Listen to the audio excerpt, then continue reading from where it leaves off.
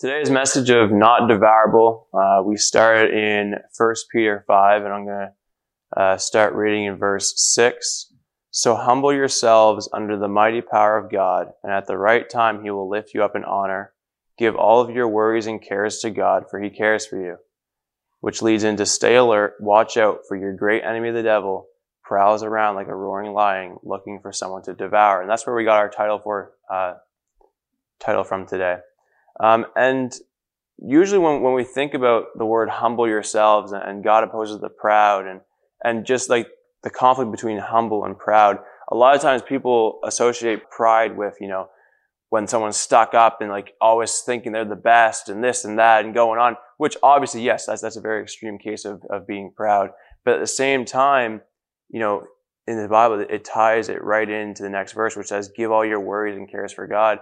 So when you take on the worries and cares of this world, like when you start thinking that, man, I need to make ends meet, I need to do this, I need to start, which, yeah, you need to put your work in, but it is God through you. Once you become a Christian, it's no longer you that needs to tie up the loose ends. It's God that needs to do that.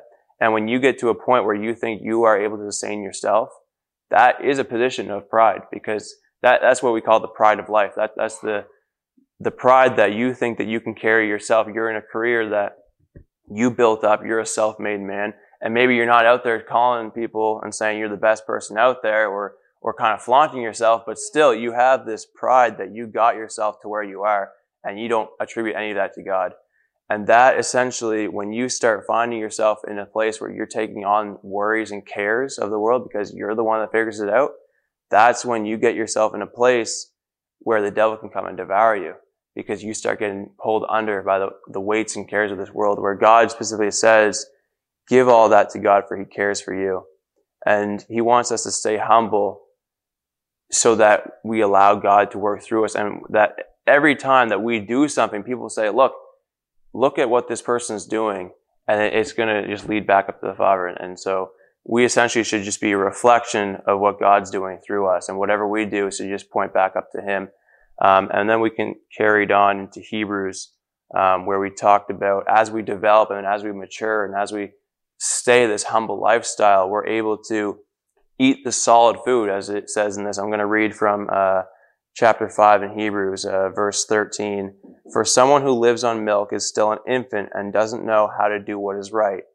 So as a new believer, or as, just someone starting out, you still take cares. I mean, everyone's going to take cares of the world, but as you mature and as you understand what your purpose is in life, you can then go on to verse 14, where it says, solid food is for those who are mature, who through training have the skill to recognize the difference between right and wrong.